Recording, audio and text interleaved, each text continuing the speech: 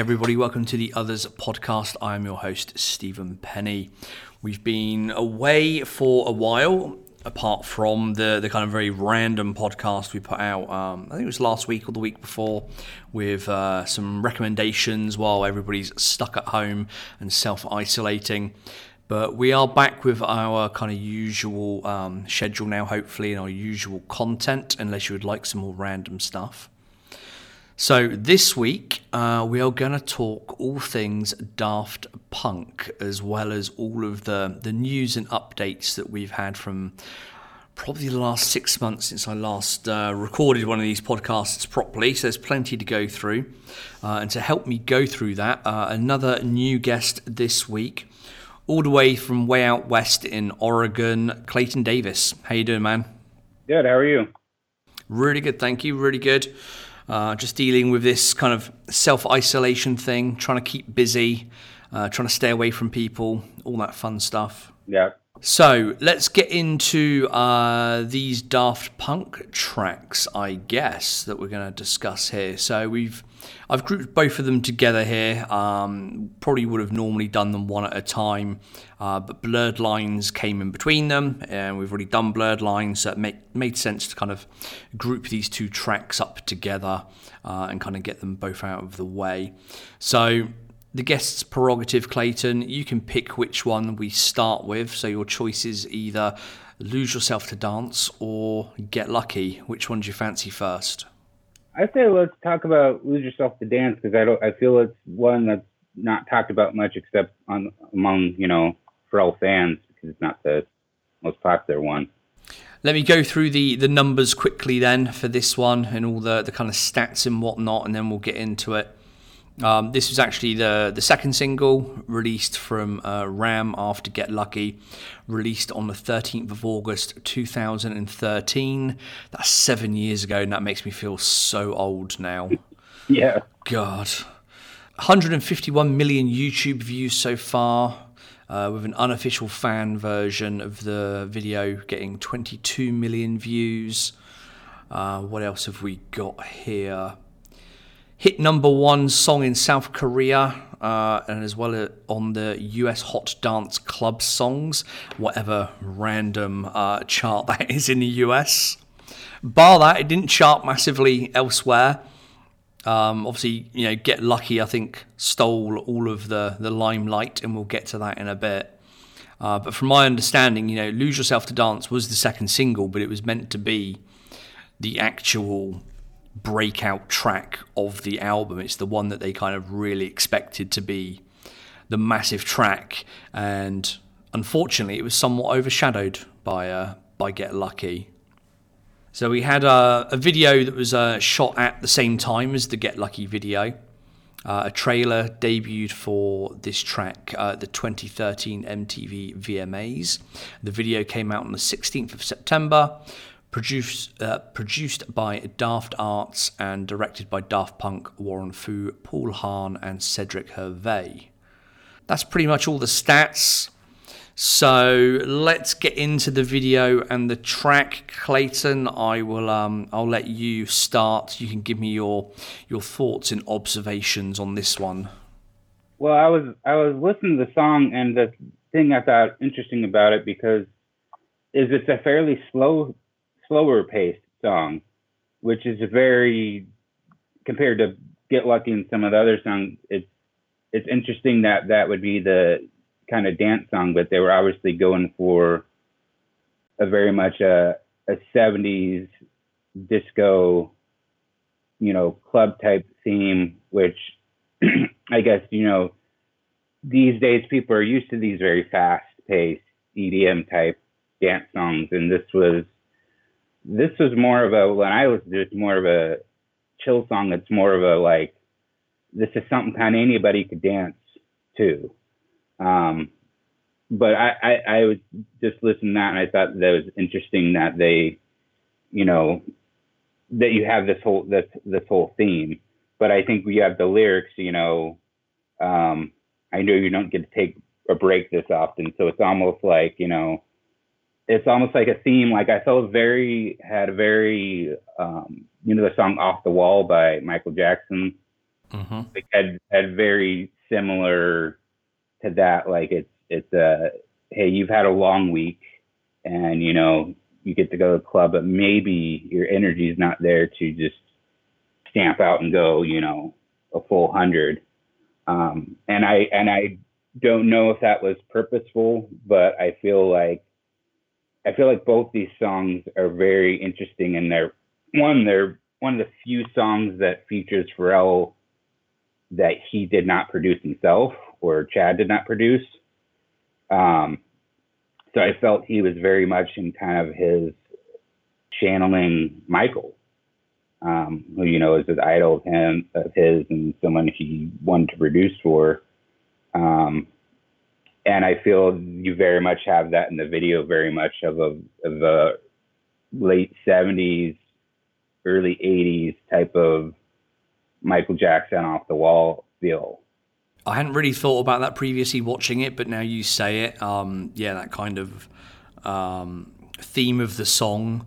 And I think also thinking back to, I haven't watched the video in about a week or so, but thinking back to the video, they've got those kind of like sort of sequin suit jackets on, haven't they? Which is very Michael Jackson-esque, let's say. Yeah, and I think it was, Pharrell was referring to that song, was very much like he said she felt it was more like 1980s, like 1985 than the 70s. And I mean, look at the video, and you look at the video for, I think it's Don't Stop Till You Get Enough. It's like very, very similar, but it's almost like, from where he describes it and how he recorded, he was kind of jet lagged. And I think that was, at least for Get Lucky, in that I think this was really, Daft Punk knew what they wanted exactly from this, and they kind of just carried it and knew that Pharrell would provide what was kind of needed in that, being able to kind of channel that. Again, you never know with, if that was intentional, but I feel like it was really, these songs are just really interesting because it comes in the middle of an era which I felt the 2010s were very much, 2010, sort of late 2000s were very much a revival of the 80s. And it's interesting to have these songs that are very 70s-ish just pop right out, but still become so popular because they weren't quite what was going on at the time. But I think Daft Punk was looking to provide something different, while you have, these kind of changes in hip hop that are moving away from kind of real, I don't want to say real artistry, but you have a lot of the SoundCloud active people wanting to, churn out kind of the same thing over and over again.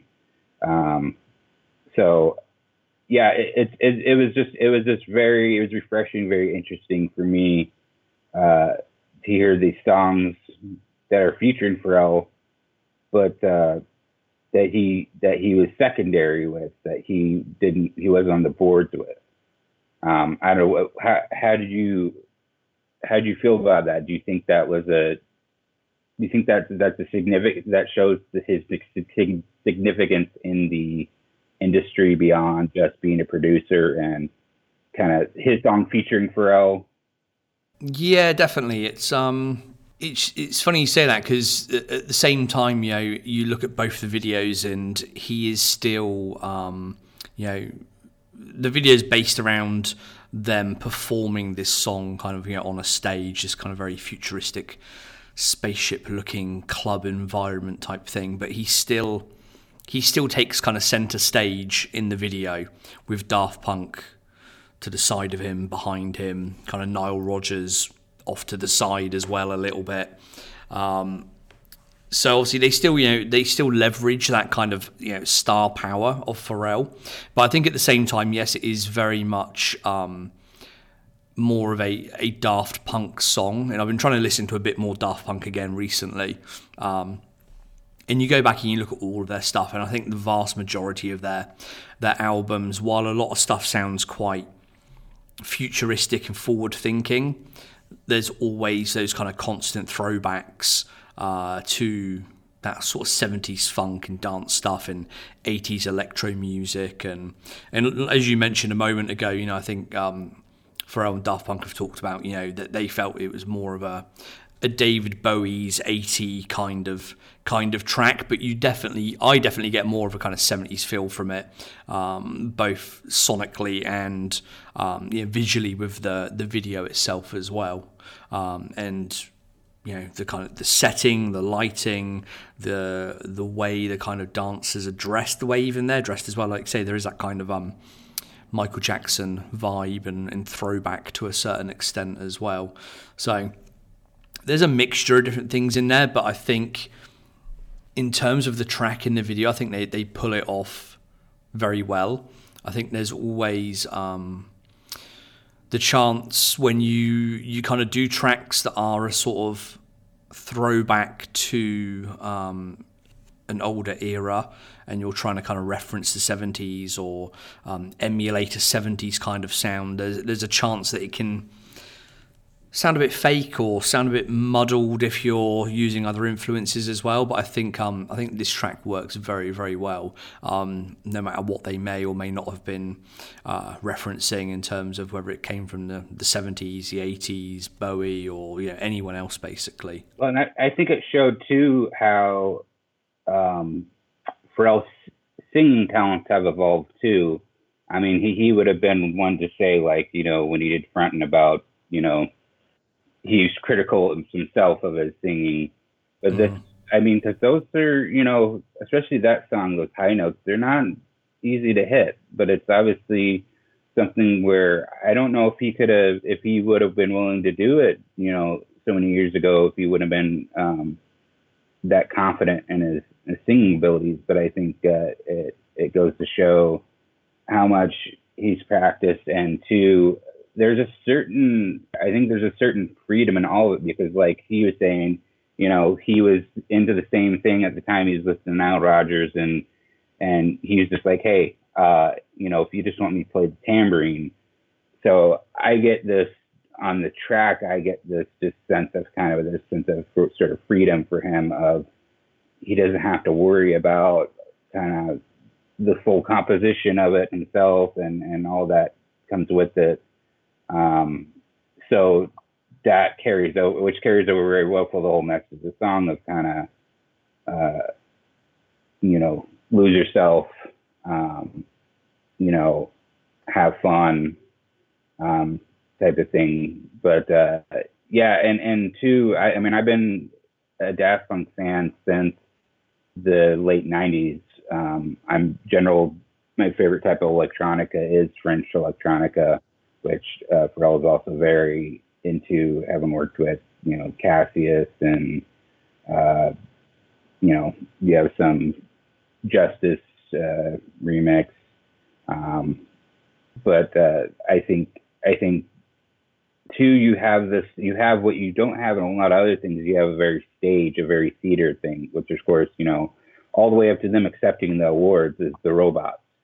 Because obviously Daft Punk is two humans, but throughout all the interviews and everything, it's, there's a sense of fun of phrasing it as, they're robots from another planet and they come down here to be nice and chill with us. And I kind of liked what he said about sort of almost taking from a parallel universe where maybe, this era, the 70s, are back in full swing, because it really, like you said, it really didn't fit in the paradigm of what was going on. But I think maybe that's why it was so successful. It won awards, nominated for awards, because it was so kind of odd in that period. I mean, do you agree? Because I don't remember a whole lot of 70s revival really going on at the time. Yeah, definitely. And I think what Daft Punk do themselves very, very well, as I kind of alluded to earlier, is they always have that kind of throwback feel to their tracks, but they always do it very, very well. So I think even if they're at the time, even if you do have other artists trying to do similar things, I think Daft Punk will always stand, head and shoulders above other artists, other producers.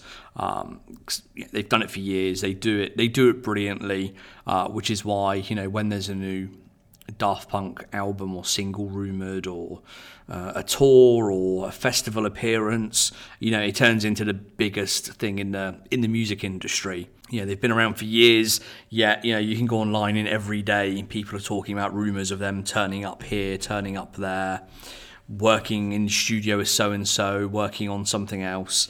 And again, that ties into that whole kind of, the robots. I was going to say branding. I don't know if it is kind of branding, but it kind of gives them an enigma almost. And I find it slightly endearing, but also slightly strange how, like when Pharrell talks in interviews about them and refers to them as, the robots, I kind of think, is that something they ask people to do because it kind of ties in with, their own sort of brand and marketing, or is that something he's just kind of chosen to kind of word it and refer to them? It's a very strange thing, I find. Oh, I think it's totally part of the brand, just because I haven't been to one of their concerts, but I've had at least one friend, and it's that you don't see them. You see them in their robot suits, with their robot heads behind the boards, and they've been doing that consistently since the late 2000s. I mean, it was you have the fact that they were started doing that already with their album before that, but they had 7 years between that album and the previous one, and I don't think anybody thought they were coming out with that. But I think it's something obviously that Pharrell too is into that type of theater, and it seems, I mean, just the fact that when they are at the award show, they're wearing, the helmets, and I think it's very much part of their brand that I don't know if even they could or want to change it, but I think that they're like a lot of artists. People forget there's a lot of artists who are, very ego driven. They want the attention, but then there's some who they don't want it to be about them. They want it to be about the music. And I think that's part of their brand, is like, you can ask people, who are the members of Daft Punk? Most people won't be able to say unless they look it up. You have to look for, okay, what do these guys actually look like? Okay, they're French dudes, because they have this whole theme that I think, that's something they asked, and Pharrell clicked on, being, a big sci-fi guy, and these are robots who came from another space and time or planet, and they came down here to give us this music. I think that kind of adds to the sense of Daft Punk wants this to be about, fun. And I think that's something you find in a lot of French electronica too, is it's very much this stage thing, this theater thing. It's about having fun and breaking loose. Not that, of course, not that all, other electronic is not, but it's very much in that. French electronic is very influenced, I feel, by that kind of 70s, almost new disco. And so I think just adding that to it helps. But I think, that's just been their brand for a while, and I think it works. I don't know. Most definitely, yeah. But I think there's also that kind of allure, I can't even say the word allure, and a mystique behind it, because you don't see them out in public that often, as kind of normal people. Obviously, photos of them surface every now and again at certain industry events and things like that. But because they have this kind of robot persona, when a new album comes out, they don't necessarily do a lot. They don't do any press really, unless it's kind of pre-released, kind of off-camera written interviews or statements that they release. So again, I think that kind of adds to a lot of it, a lot of the kind of build up, a lot of the kind of the uncertainty of, will they release something else again? Will they tour? Will they appear here or there? Because when they don't have an album out or a track out, you don't really see or hear anything of them. I think with, Pharrell and a lot of other big artists that are popular at the moment, they pop up every now and again. You see pictures of them in a studio or at an event or wherever it may be. With Daft Punk, you don't really see anything. Now, I know I have sort of read some of the kind of, the rumours and stuff here and there where, if they attend events, they have the organisers of the events sign kind of NDAs and agreements that they won't have their pictures taken and all this kind of stuff. So I'm sure they're out there, amongst the kind of other celebrities in the kind of music industry, more than we probably realise. But we don't, as normal people, sort of see any of that or have access to that. So I think that adds to a lot of that kind of, as I say, sort of mystique about them, and that kind of ties into the whole sort of brand and the marketing side of things as well, which is very clever on their part. Yeah, and I think it's you see that they are producers, and producers are typically people who like to stay kind of behind the scenes. I mean, you have with the Neptunes, Chad's not the one who gets a lot of attention, and he likes that because, he's got his family. He's interested in staying behind the scenes, letting Pharrell take the stage. I mean, it's a lot of people, you can ask them if they know who the Neptunes are. Some people just don't Pharrell, but I think a lot of these producers don't necessarily want all that attention. You have, of course, the producer songwriters, a lot of them who are out in center stage, but I mean, it's similar to a lot of these other groups. I mean, Gorillaz has the same thing when they, tour. Typically, they would, hide behind a screen and have into cartoons, kind of images play for them. I did not know that about the kind of NDA stuff. That's kind of interesting, but I see it as too. They didn't have to do a whole lot of marketing for this too. I think in part because they had 2 songs featuring Pharrell, one of the most famous entertainers at the time. That was sort of the hook. I mean, they also got Julian Casablancas on the album too, but a lot of other people I hadn't heard of. It was very much an education for me. I mean, I'm 35 now, but I didn't grow up learning a lot about that part of 70s and 80s. So I felt it was really interesting that it took off in the way it did, because it took off for a lot of people who weren't knowledgeable about a lot of that stuff. And I think it's very interesting that such retro songs hit so many audiences. You have, and I think in large part it has to do with Pharrell. You have the younger people who listen to his stuff, then you have the older people it kind of clicks with, and that's not easy to do. But I think that's part of why, I mean, award shows are all largely political, but I think part of why they, were kind of deemed that way, because it hit all those demographics.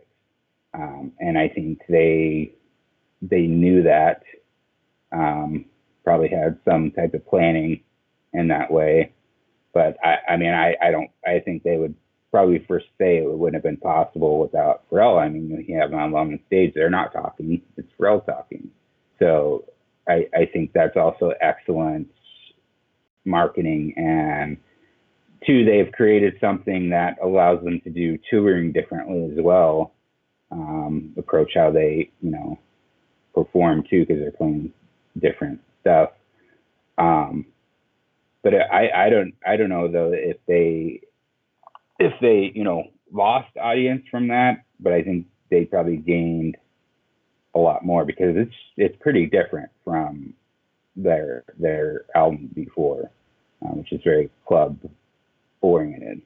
Yeah, for sure. And as you mentioned there as well, I think it shows the kind of pull and power, and I guess the respect of Daft Punk, the fact that you have somebody like Pharrell and Nile Rodgers as well, who is massive in the industry. He's revered. Actually doing the press and the publicity for the two singles. If you look at pretty much any other song in the world, the featuring artist is not the artist that does the promo stuff. The people that do the promo are the artists whose album it is on.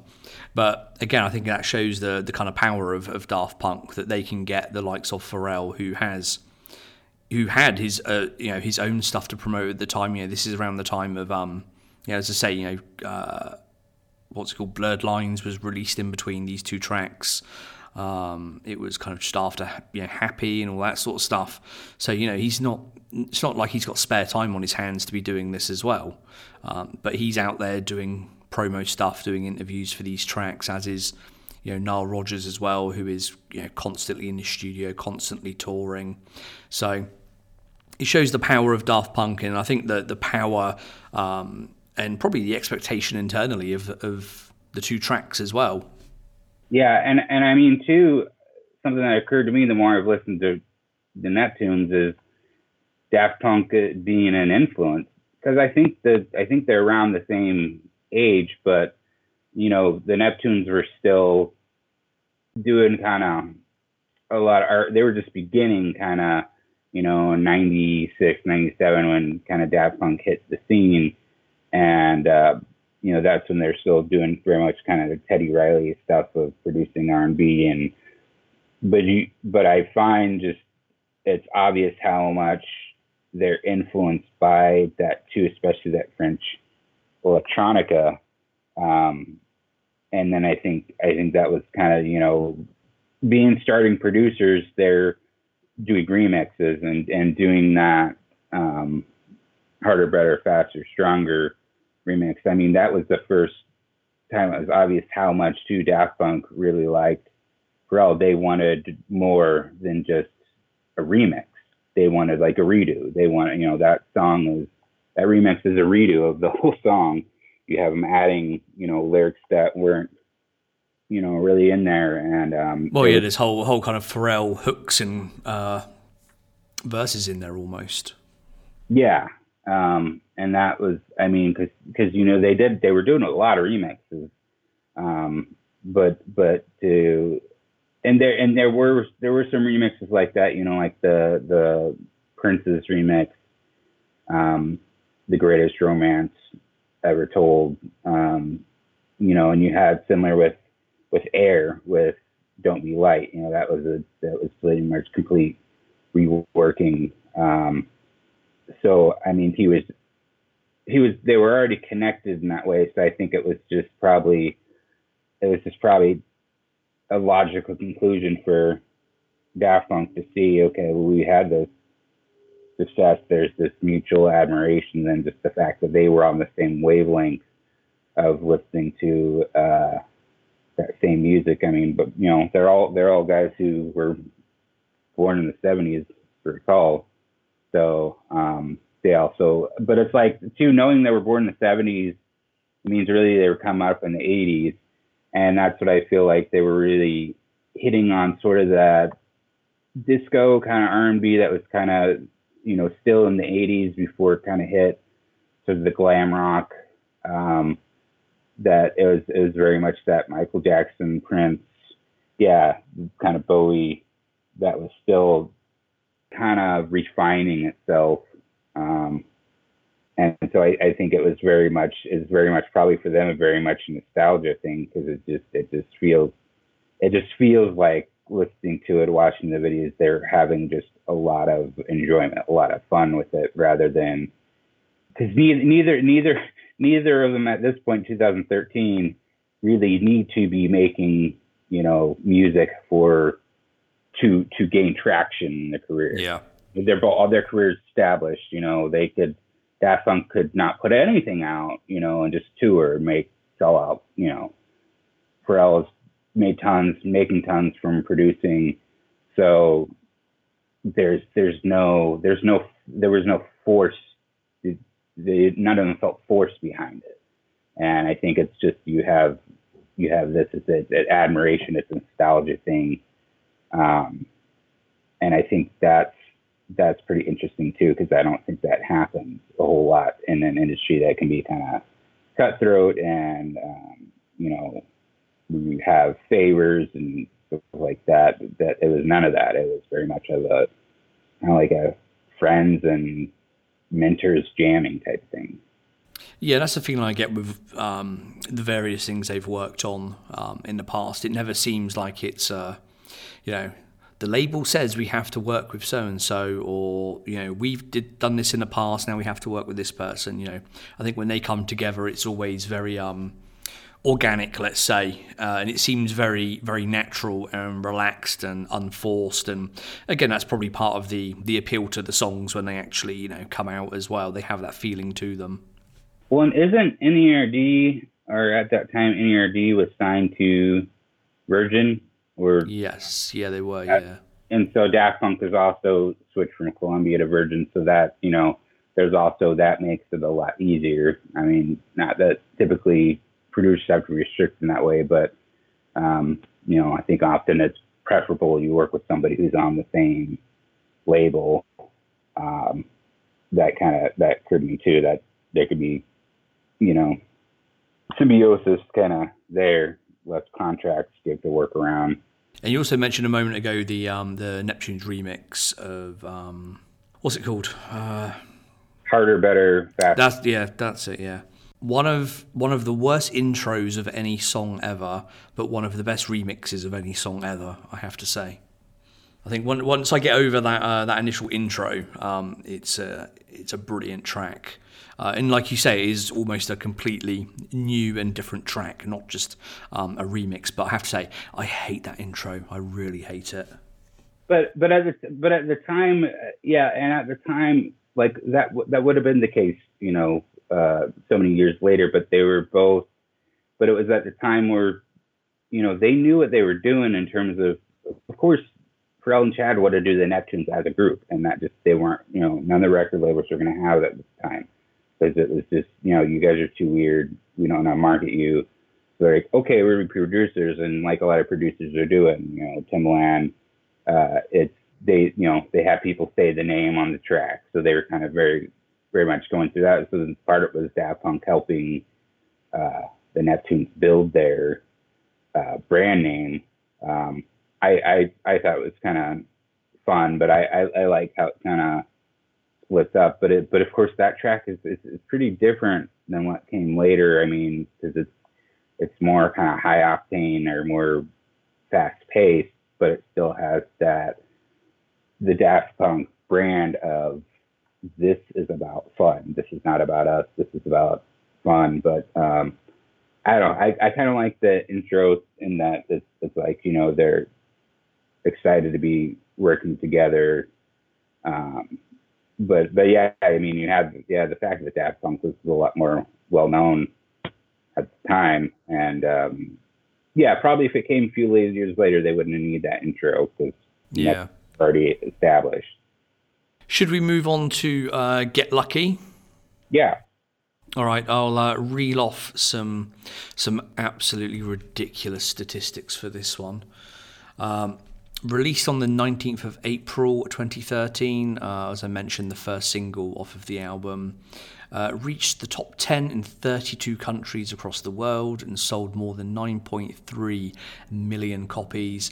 It won Record of the Year and Best Pop Duo/Group Performance at the Grammys, which also included a performance with Stevie Wonder, I think as we kind of earlier alluded to.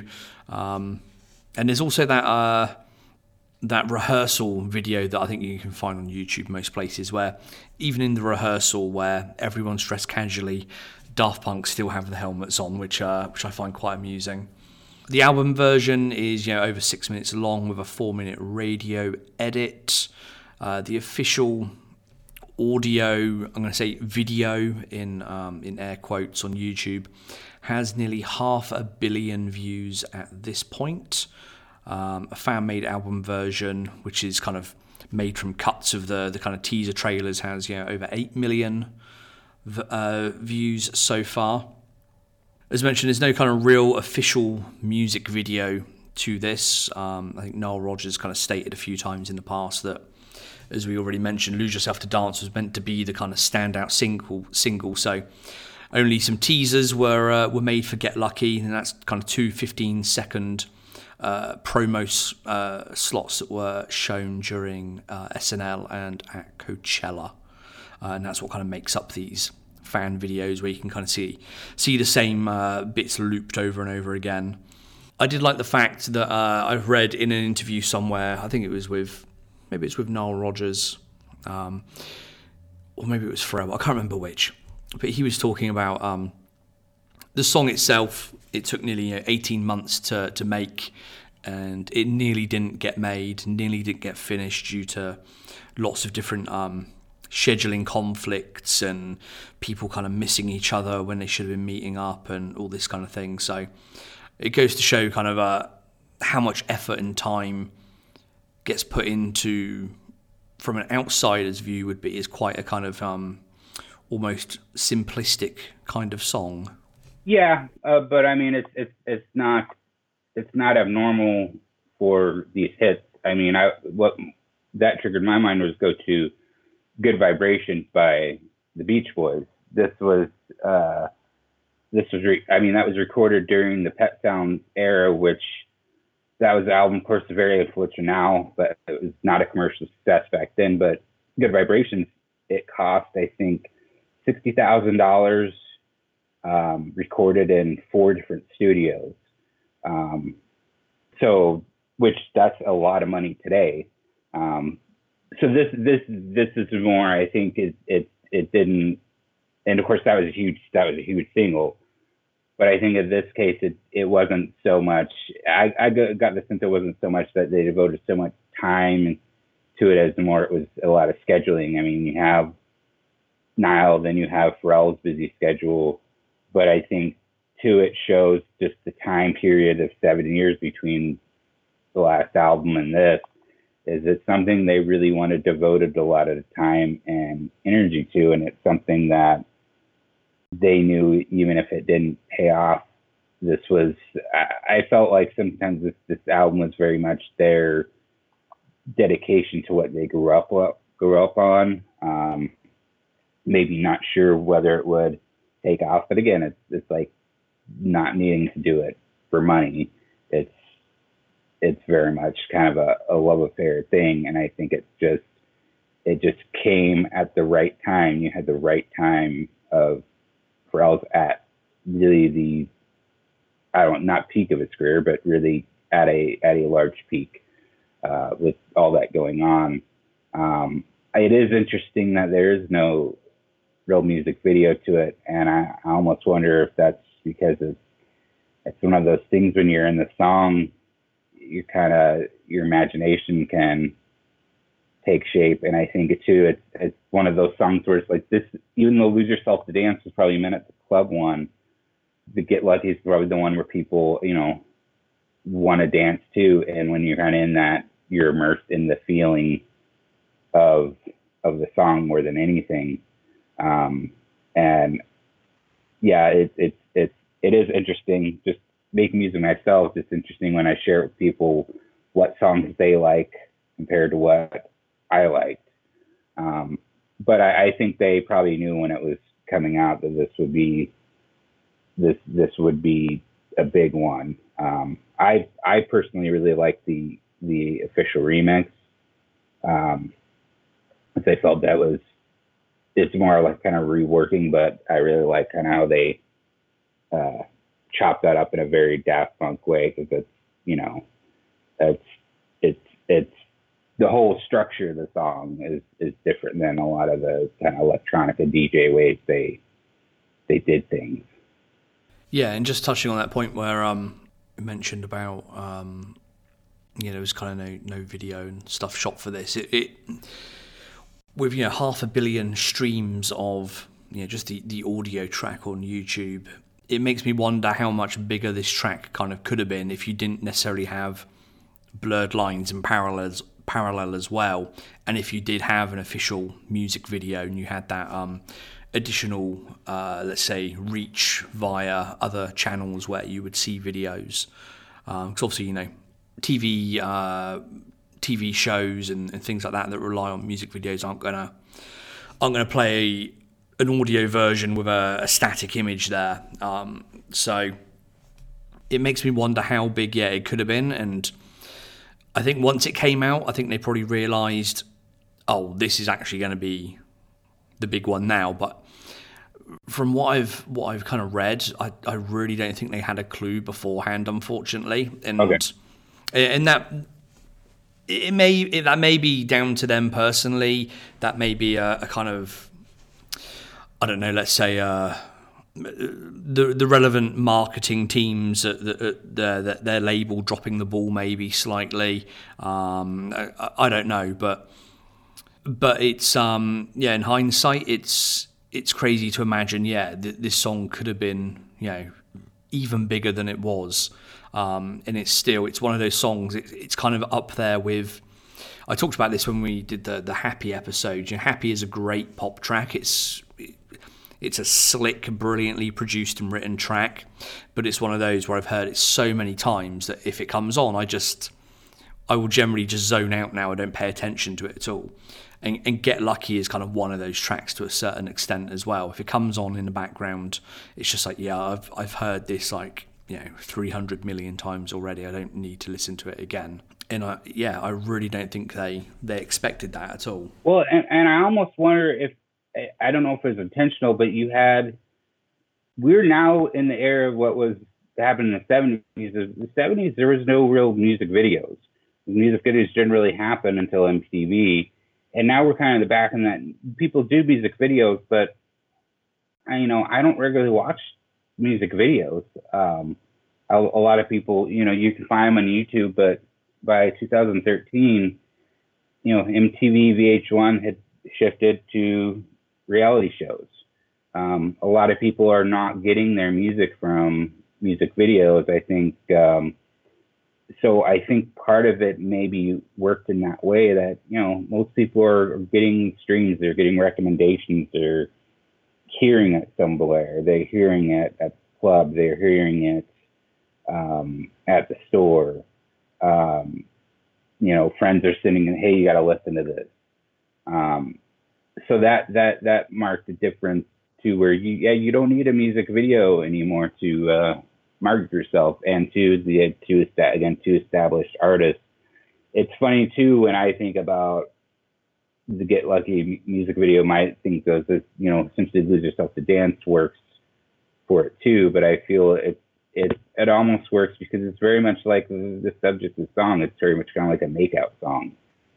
It's a makeout and dance with your partner. You're not concerned with what visuals are attached to it, because we're just, you think I think about other songs that have been big like in the past decade, like Uptown Funk. Probably not many people have actually seen that video. There's a video. I mean, it's sort of popular, but it wasn't really a thing compared to the song, which was at one point, like, I think just from the streams making Mark Ronson like $800,000 a week. It was just so huge. I think that's what we're in now, and I think it's too that one thing I like about the lyrics is it stirs your imagination to you see the scenes, and I think that's something Pharrell is very good at. I think both of them are very good at. I just at least how my imagination where you kind of immersed in that story, and there is sort of a story of like, I feel very much kind of like teenage love that's being told throughout a lot of the album, that I think it takes you back to a time where we listened to music without the visuals, and that was pretty much the time period of it as influence of late 70s, early 80s, before you had all these videos for the hook. Yeah, I partly agree there. I think we definitely at least consume things slightly differently, or fairly differently now. I remember sort of in the late 80s, early 90s when there was like a new Michael Jackson video that was going to be premiered on TV at some point. It was an event. It was ask my mum to stay up late to watch it and stuff, and watch it when it kind of came out. And you'd record it on the VHS and then play it back over and over again to kind of rewatch it. But I think the videos themselves, I think they still do play a fairly important part of the kind of the marketing and the tying the song, or giving the song kind of more exposure, I guess. That's what I'm trying to say. I know what you mean in terms of this song. It doesn't necessarily need a video. Obviously it's done very, very well without it. Just based on the quality of the song. But Uptown Funk, for example, I think that has like 1.2 billion views or something on YouTube now. 1.3 billion, something ridiculous. And that is that's a mixture of people actually watching the video. Now, I know when that came out, my kid was probably 4 years old, 5 years old, something like that. And he watched that video 100 times, more than 100 times, probably 100 times a day. And then it's also a mixture of, kind of teenagers that will open YouTube, press play on a video that they like just because they like the song, not the video itself, and then just let YouTube kind of play in the background while they do other things. There's also that element to it as well. And I think that's where a lot of Get Lucky's views in air quotes on YouTube probably came from, just it being recommended and playing in the background a lot of the time. But I think it was that time period, because now we're coming to, I think, now that especially YouTube was, I think that time YouTube hadn't been taken over by Google, but now you're having more of that mesh between the visuals and the audio, and you're having more of that music video thing now that kind of like, for example, Pharrell's company, I Am Other Entertainment. It's an entertainment company because it's not just about the music anymore. It's about the kind of convergence. And that's something when I was a journalist, we talked about convergence of, written word, audio, podcast, video. It's kind of coming into play and how it meshes with movies. So it's like now there's kind of, I feel, a resurgence. You have, MTV actually has a channel now where it just shows music videos. So I think that's pretty exciting. I just feel at the time like I think it could have worked because there is the music video component, but people are. I don't think it would have worked if Get Lucky was like not probably a dance, pop song, obviously, but I think in that way it really worked. And two, you have the allure of a duo who is very. Then I thought because the duo is very visually based. I mean, just their concerts are a whole experience. It's not just them performing; it's a whole experience. So I think too, in that way, it was really the right time as well. But could it have happened that way without the Blurred Lines and Happy, which are very, they music videos, and Happy, of course, has this whole undertaking of 24 hours of the videos. Yeah, I don't know. I think it was probably not intended, but it was the right time thing. So. Yeah, and also it probably doesn't apply to Get Lucky directly itself, but there's also this other component to a music video from around that time up until now, and will be for the foreseeable future, and that's the kind of the fan interaction side of things as well, which then helps promote it and get a buzz around the world. And we saw that with Happy, with people doing their own versions of the Happy video kind of all over the world. And we see it now with like I say, Get Lucky was probably going to be massive no matter what, even if they didn't expect it to be that massive. But we see, like, I think one example, a recent example I can think of is like Justin Bieber, for example. What was his last track? Is it called Yummy? Yeah, Yummy. That's it's an okay pop track, but the kind of video was a big proponent to it, a big part of it, because it then leads to all these kind of fan versions and fan dance challenges, and again we saw it with NERD with Lemon, with the Lemon kind of dance challenge stuff they did with that, and that kind of then spreads into the wider world of Instagram, and I was going to say Twitter, maybe not Twitter quite so much nowadays, but TikTok, for example. My kids just downloaded that recently, which which meant I had to download it to set up the kind of parent account. And I'm sat there flicking through that, wondering what is going on in the world as I flick through all these videos of people doing all these dance challenges and whatever it may be to kind of, some of the latest songs by people who I have no idea who they are. It's maybe me just showing my age a little bit more here, but yeah, I think that's an important part of, a kind of marketing strategy now. And like I say, it probably doesn't apply to Get Lucky itself, because it's not that kind of track. But I think it's just missing some of those components. A video, even a really simplistic video, an official video made up of those promo things that they shot and done in a slightly more cohesive, interesting way, I think would have really helped it as well.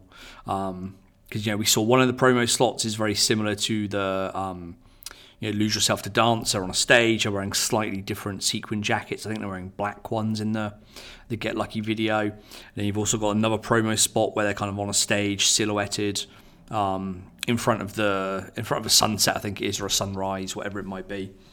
And they're both very well shot, very slick. And I think even if an official video had been made out of that and other bits and pieces that had been shot on the day, I think that would have also wouldn't have helped the track necessarily. It didn't need help, but it would have, I think, added to it slightly. Yeah, maybe giving it more appeal. But it all, yeah, and I think so. But it's kind of funny too. The synchronicity with the song is get lucky, and they got lucky. They really did get lucky, and it's one of those songs where I'm not much of a singer. I do like to sing more, usually when those people are around. But Get Lucky is one of those songs where I find myself one snapping my finger and wanting to sing along. It's a very, very catchy karaoke song too. Yes, definitely. Yeah. And I think it has that. I haven't been to karaoke in a while, but that's one of my might do. It's just one of those where it's, again, those high notes. I mean that I was going to say, can you hit those high notes? No, and again, like I don't know if Pharrell would have been able to, a decade before, but it shows how much his, because voices do mature, and it showed how much his voice has matured, and I think that was the significant thing of showing that Pharrell's more than a producer. He is a vocalist as well, and he's really channeled his inner Michael Jackson there. It's quite funny because I know around this time he did an interview. I can't remember who it was with, but they were talking about him singing on tracks, and he's also always kind of said he doesn't consider himself a singer, and he's kind of originally accidentally ended up doing all these kind of hooks where he will do the reference track for an artist, and they will like the way he sung it, so they will keep him on it or make him redo it. But it was around this time when he was recording or starting to record some of the Girl album, and he'd employed, I think, 2 different vocal coaches, if I remember rightly. And I remember him saying, he had no interest necessarily in doing lots more vocal work. Whether that means putting out the Girl album or future albums, I don't know. But he was talking about he wasn't really interested in vocal stuff too much anymore, or at that time. But he'd been kind of coerced, maybe the word, to actually employ some vocal coaches and work on the vocals and kind of actually learn how to make it easier for himself. Because I think he's also always said he's not a singer. He doesn't find it easy to be able to hit those high notes and be able to kind of get it perfect every time. So he was spending I think hours every day, if I remember rightly, with a couple of different vocal coaches around that time. And I think this is where it's really starting to show with these kinds of tracks. Yeah, and I mean, and you get to just thinking of the Hidden Figures soundtrack, which is one of my favorite things he's put out in the past few years, of him singing on that. I mean, those songs, there's of course other singers on there, but very gospel. That also is a great example of how much his vocalization, singing talents have improved as well. And I think that he's, got to a place where he enjoys it, and people enjoy him singing. Yeah, definitely. I remember seeing him years ago with one of the many times I've seen him with NERD, and in those early shows, for the first up until, I don't know, 2006, 2007 maybe, he would struggle in a lot of those shows. He would struggle on just from the touring and the kind of constant having to do that every other night. But you could also tell in certain songs he couldn't, doing it live, he really struggled to hit a lot of those notes. And you saw that after, or when the kind of fronting came out, basically, when he would do that track, there were some days when he was really on form and he'd probably been rested and stuff, and he would be able to do it. But out of the kind of nearly, I think, 15 times I've seen him live now, I think the vast majority, when it comes to fronting, when it comes to those kind of falsetto type parts, that's when he goes quiet and puts the mic out to the audience, and lets them do the hard work for him. But as you say, in recent years, I think he's really been working on that area. I think he's realised that he's had to, essentially, to be able to keep making music, to be involved in the music the way he has been, to be able to record his own music when he wants to. And we kind of see that with, I was going to mention later on in the kind of bits of news and stuff that we've got, Letter to My Godfather, which got nominated for an Oscar last year. Was it last year? Yeah, last year. All the days and months blur into one at the moment. Yeah.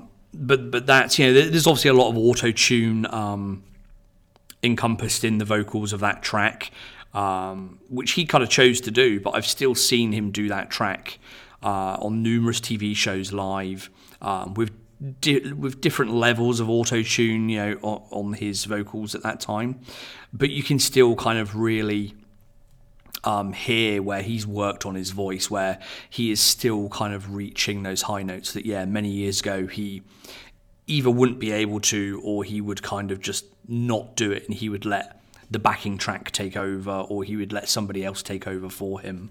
Yeah, and I mean, both Happy and Get Lucky were the people saying we like your singing too, which maybe put some more pressure. But he's at the point in his career too where he doesn't really have to do anything. He doesn't really have to sing, but it's obvious that it's more now people enjoy it. Whereas before, he was often singing on tracks because they were pumping out concerts, pumping out productions, and they didn't have somebody all the time. They didn't, maybe Khalees wasn't available, or Vanessa Marquez or whatever, and so they wanted Pharrell, and it worked. And but now he's a solo artist, which I'm wondering how much that will change now that, and I'm pretty excited about that Pharrell and Chad are both back in the studio. Like they said, they locked themselves in the studio. That now the Neptunes are kind of coming back and reemerging, because they're always there, but they've pretty much been doing kind of their own thing the past few years. And so, are we going to see back to Pharrell being more of kind of a featured vocalist? Is he wanting to change in that way? I think that's kind of exciting. But I mean, you still have NERD, and it'd be interesting to see if they do another album. I mean, I really, really, really love the latest one, but that'll be interesting to see if that dips out or if that increases. And that, if you have nothing else on Get Lucky, that segues perfectly into some of the news that I had lined up. Yeah, go ahead. Anything else for Get Lucky? No. All right, cool. Well, let's move on to some of the news then. And yeah, as you say, the Neptunes back in the studio together. I'm not going to reel off everything they're working on at the moment. You can head over to theneptunes.org for a list of upcoming and ongoing projects for this year, and also everything they made last year. I'll put a link in the show notes for that. But yeah, we've seen them back in the studio recently with Missy, Megan Thee Stallion. I think those tracks have come out since. Ozuna, more Beck stuff. Justin Timberlake, Pusha T, Brandy and Ray J randomly, although he has worked with them in the past. Rihanna is in a studio with them, although when her album will come out, nobody knows. Tyga, not a fan myself, but I hear he's popular. And many other kind of people. So yes, the Neptunes are back. I do get the feeling amongst the kind of Neptunes Pharrell fan community, no, there's a lot of people that aren't, let's say, pleased isn't the right word, but aren't necessarily feeling a lot of the more recent Neptunes stuff. I, for one, I generally like a lot of the stuff that's come out in the last year or so that they've been working on. I think we have to sort of realise that, you know, it's no longer 2001, 2002. I think the Neptunes are never necessarily going to sound like that kind of classic time period. Their sound has evolved. They've evolved as people. Their styles and processes and influences have evolved. So we're seeing, you know, different stuff from them now. But I like the fact that they seem to be mixing it up this year a lot more. They're working with the likes of Missy and Justin Timberlake, you know, going back to some of the classic stuff, Pusha, Ray J, etc. But then also trying completely new stuff like the Beck stuff recently that Pharrell worked on, which I thought was really good. And I believe Chad will be working on as well going forward. So I'm really interested to see what they're going to put out this year with these kind of various artists. Yeah, and I mean, I think it's been long overdue. But in terms of I mean, that's something I've, you know, had discussions with, or arguments with certain fans, is that artists need to and do evolve, and these are lifelong artists. Especially now, neither of them is in it for the money. They're set that way.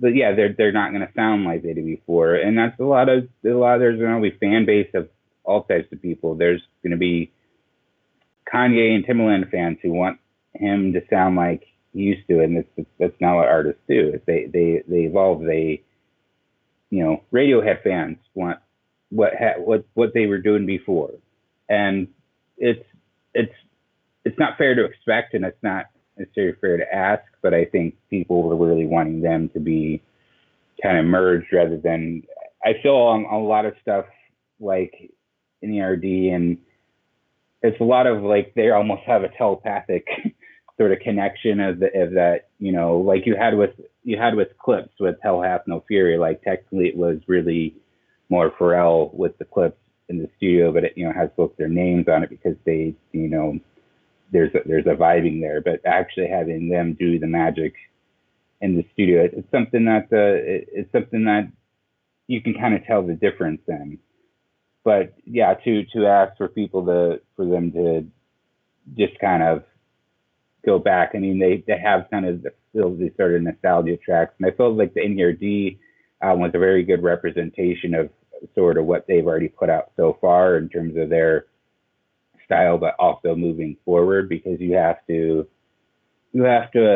adapt as well. So yeah, I mean, and that's just, you know, some fans of any artist are never going to be pleased, but I'm always interested to see when they get in the studio with certain people. Like I feel like there's certain artists when they get in the studio, they are advancing. Other artists, they are kind of there for those artists to back up kind of whatever they want to do. Like when Pharrell and Chad with Gwen Stefani, it's going to go in an interesting direction. It's going to go in a new direction. You know, when they get with Clips and these artists where they really have this drive forward, it gets in really interesting areas. Some artists just want what they're doing, but a Neptune's version of.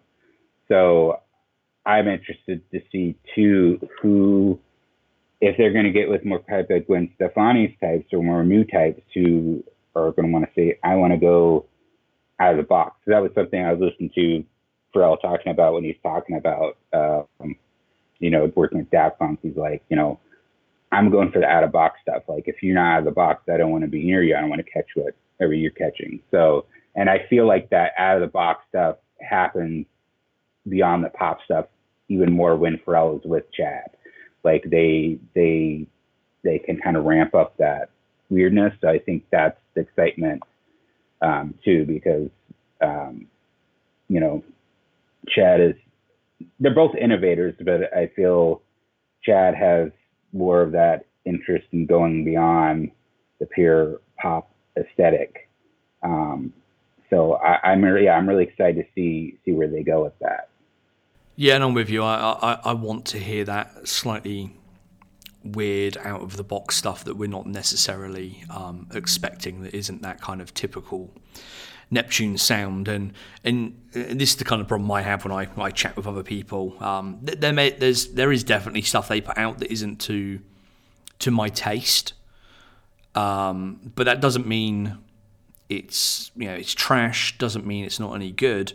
It's just it's not my thing, and I think a lot of fans have to kind of realise that as well, and I think that will tie into a lot of the kind of BBC Ice Cream stuff we talk about later as well, with some of the remake of Ice Creams and things as well. We've got this, that real old school core loyal fan since day one that just wants the original stuff and wants nothing to change. And then you've got the other people that want to, let's say, embrace the change a little bit more and look forward to how things evolve and develop, and may not always be to your taste, but at least they're pushing things forward.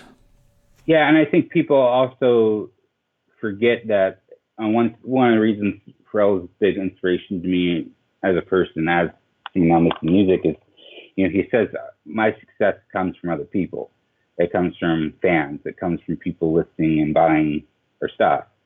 And so in the same way, they have to adapt to times. I was thinking about that in terms of actually Star Trek. There's a lot of Star Trek fans who don't like the new Trek, but you have to meet people where they are. You have a different audience. The audience was watching Star Trek, 30 years ago is aging or is dying.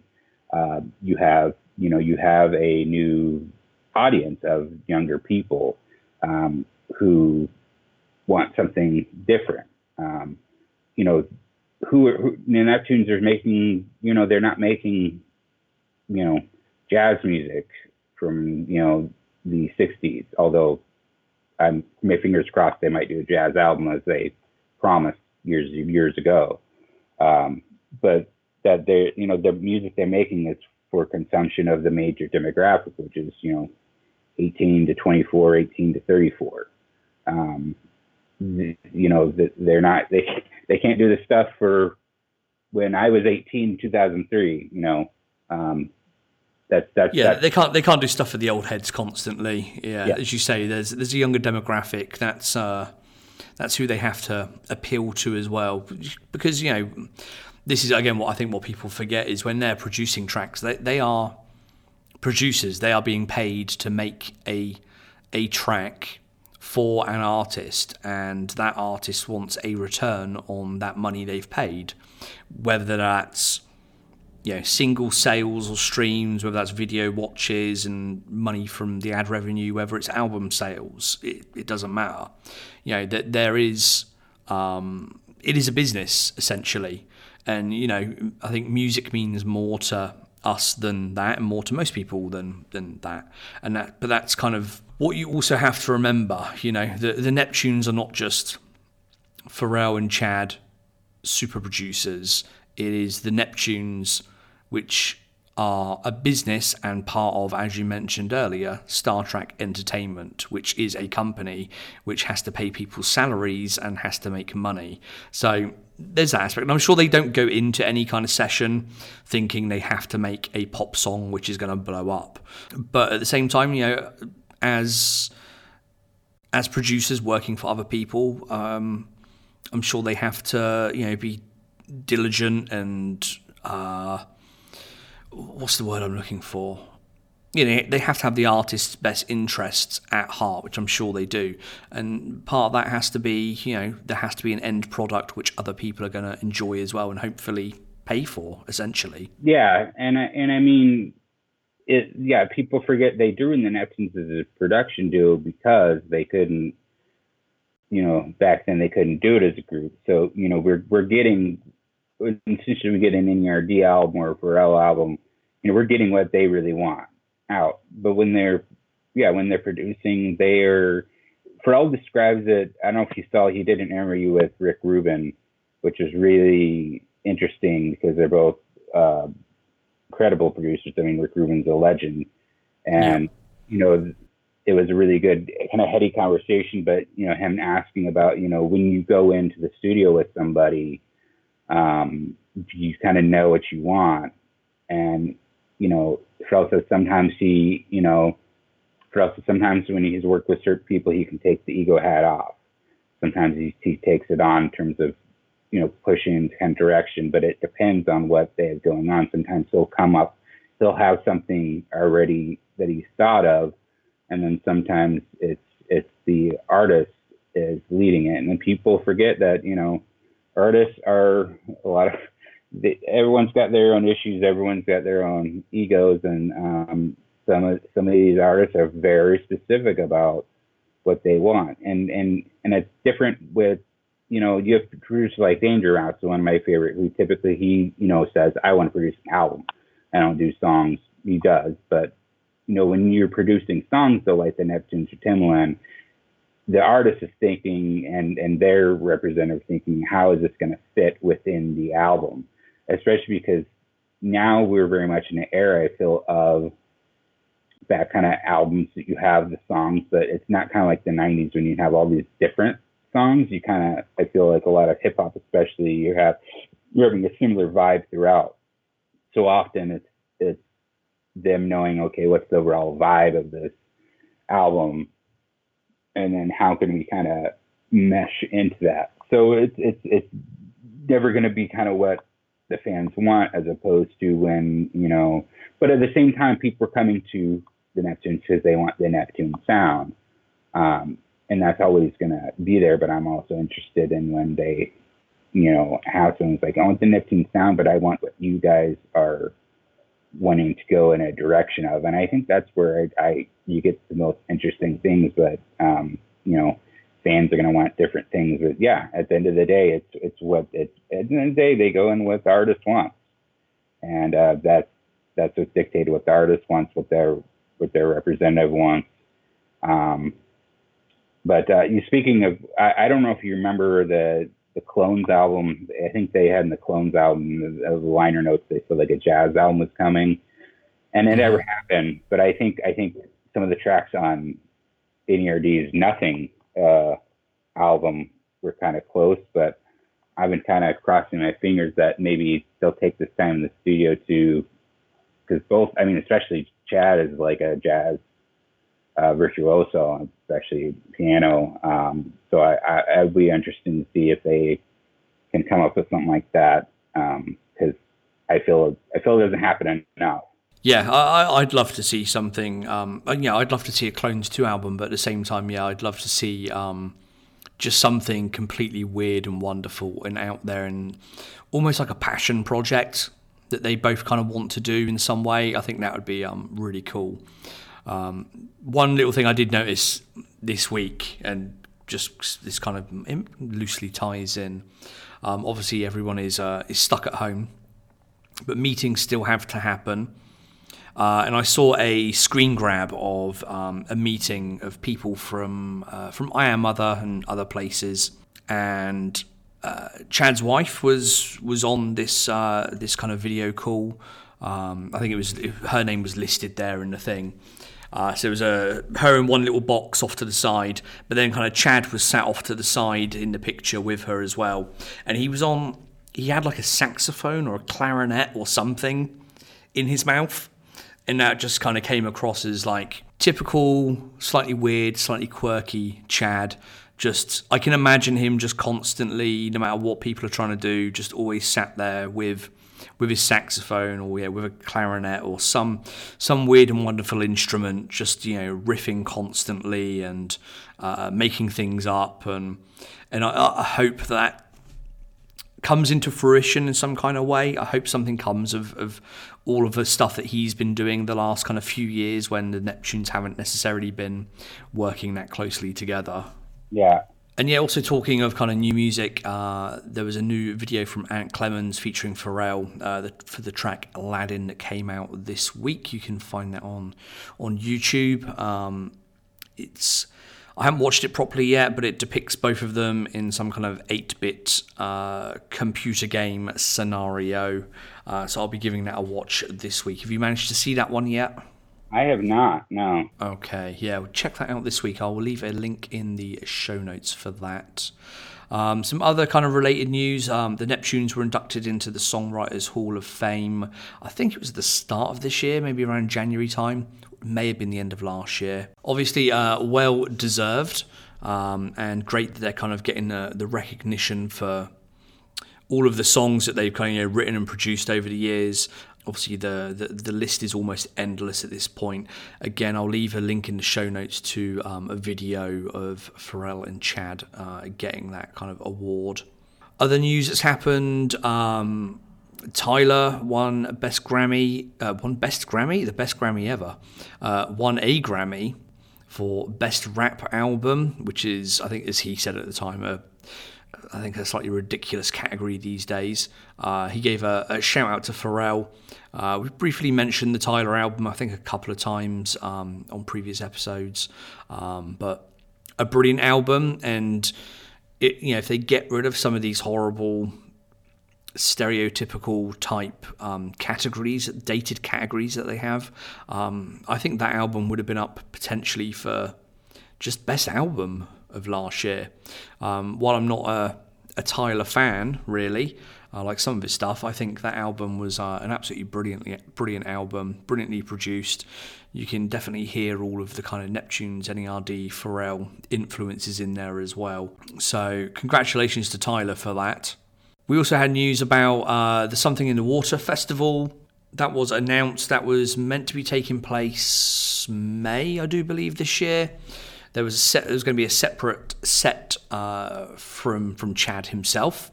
Again, I have no idea and almost don't imagine what stuff he would have played in his own separate set. But I think the biggest news that was coming out of Something in the Water was a Clips reunion. The Clips were actually going to perform as a duo. They did state that this meant they weren't going to be formally getting back together, recording or anything, but they were going to be at the festival performing as the Clips. That would have been amazing to have seen, but unfortunately, Something in the Water, along with pretty much every other festival for this spring and summer, has now been cancelled. Yeah. We have got a ton of BBC, Adidas related stuff, so I'm going to reel off some of this stuff really, really quickly, and then we can get to any other stuff you've got at your end as well. Over at BBC, we have seen BBC Adidas Hebrew Brantley capsule release in the US. I think there was a Miami event that launched it. Pharrell was there, obviously Hebrew Brantley was there, a number of other people. Check that one out. We saw new Human Made and Star Trek merch released in Japan only at a pop-up store, which I think was around for a week or 2 weeks or something. Some really nice merch there. I was keen to get my hands on some of that stuff, but unfortunately couldn't. Big news from BBC EU. They are no longer just a standard offshoot of Billionaire Boys Club. They are now a luxury arm of BBC. You will probably have got that feeling over the last year or so if you shop at BBC EU at all, with the, let's say, slowly rising price of pretty much every item, but that is for good reason. That is because they are kind of obviously designing their own stuff. It is being, all the kind of materials are sourced and produced separately away from BBC US and not necessarily made in, let's say, cheaper places of manufacture. A lot of stuff is made in Japan for them. There's a lot of stuff done in as well in China and places like that. But it's definitely a more limited number of items, as I say, kind of independently designed, and will now be a complete luxury arm of the kind of BBC brand.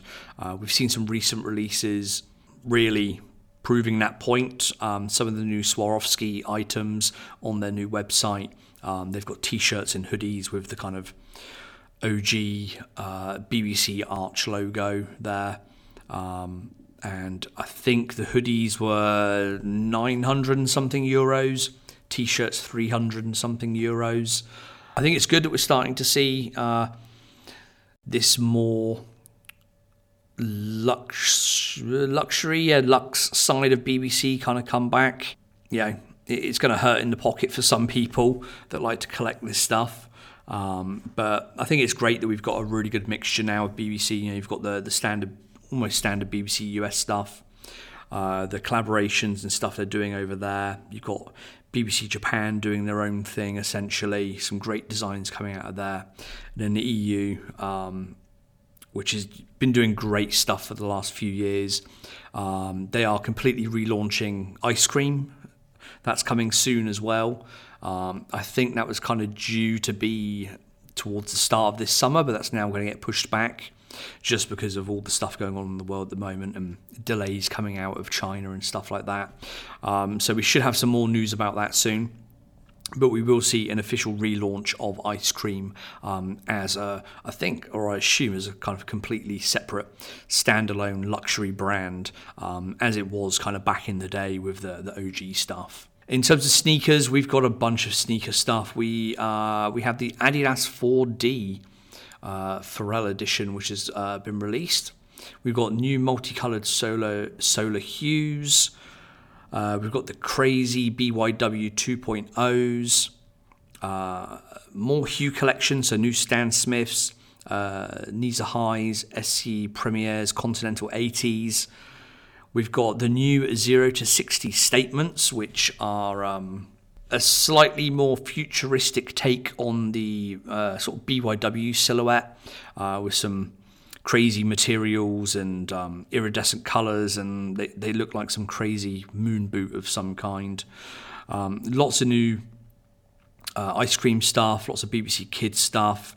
I think the most, I'm not going to say controversial, but a couple of the releases that has caused the most talk, I think, in the kind of BBC ice cream community recently is the re-release of ice creams in partnership with Reebok. And obviously we saw these announced towards the end of last year, and then we saw some of them at ComplexCon. We saw the original Zig Kinetica BBC collaboration with the Starfield design. We saw the Iverson, the Answer 5s in a certain colourway. There are now 3 colourways. But we've also got the Reebok BB4000 and the BB4600, so a low and a mid in the diamond and dollar design, in the white colourway and the tan colourway. They've been released out to the public. I actually got a pair of the 4000s today, a tan colourway one, so the lows.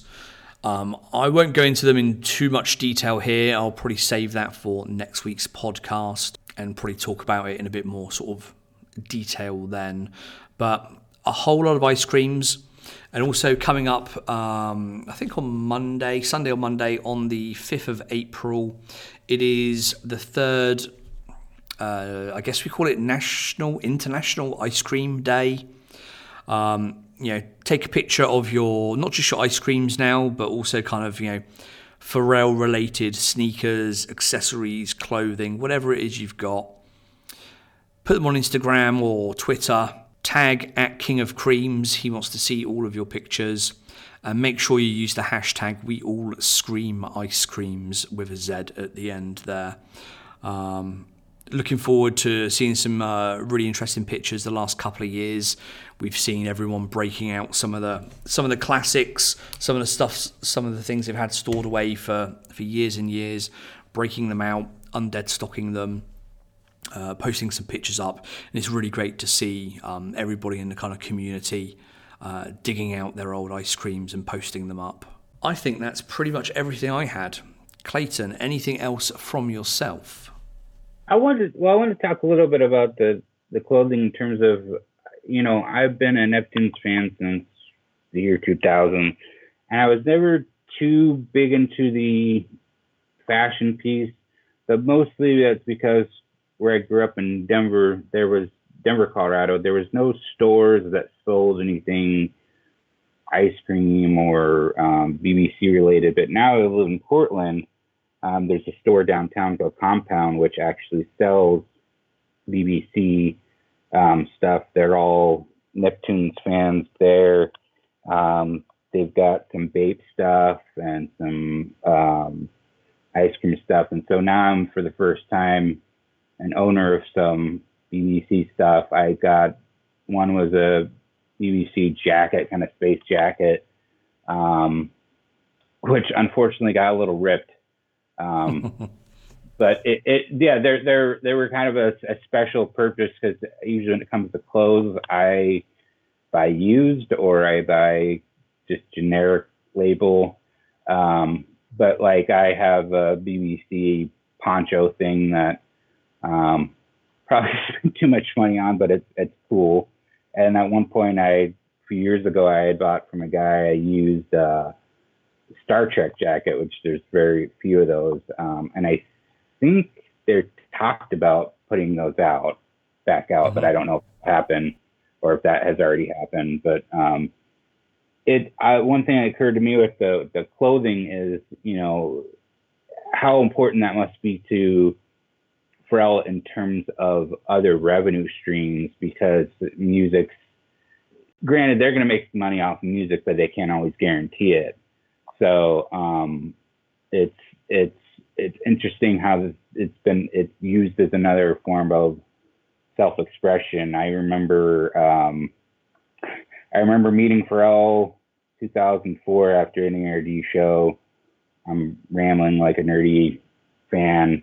And I remember asking him about ice creams, and there's an autograph table, and he just puts his foot up on the table with this. That's kind of how he is. And I think the most interesting thing about BBC that I really like is the tagline is, wealth is of the heart and mind, not the pocket. Which is an interesting contrast, because you have a clothing line that's pretty expensive.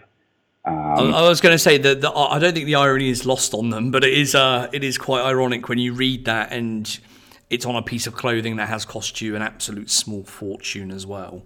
Yeah, but and I mean at the same time, it's understanding that that's it's these collector's items and essentially for fans who can't afford it. I've seen some. It's hard for this would be the only kind of brand I can really say, I'm willing to spend $90 for a T-shirt. But it's because you're part of a club, I guess, that feels rich, that you kind of you discovered something, you're part of kind of a family. And I think that's kind of the point of, I didn't know about the ice cream day, that because I know April 5th is Pharrell's birthday. But that's kind of cool. I think it's you kind of have that community, because it wasn't until really getting to Neptunes.org and kind of that fanship started meeting more people who are really, really into the clothing, have strong opinions on clothing. I'm not too opinionated on fashion, other than I very much vibe with it. But now I started thinking more about shoes and such. Like right now, Portland, where I actually live in Beaverton, which is a suburb of Portland, and Nike World headquarters is here in Beaverton. You also have Adidas U.S. headquarters.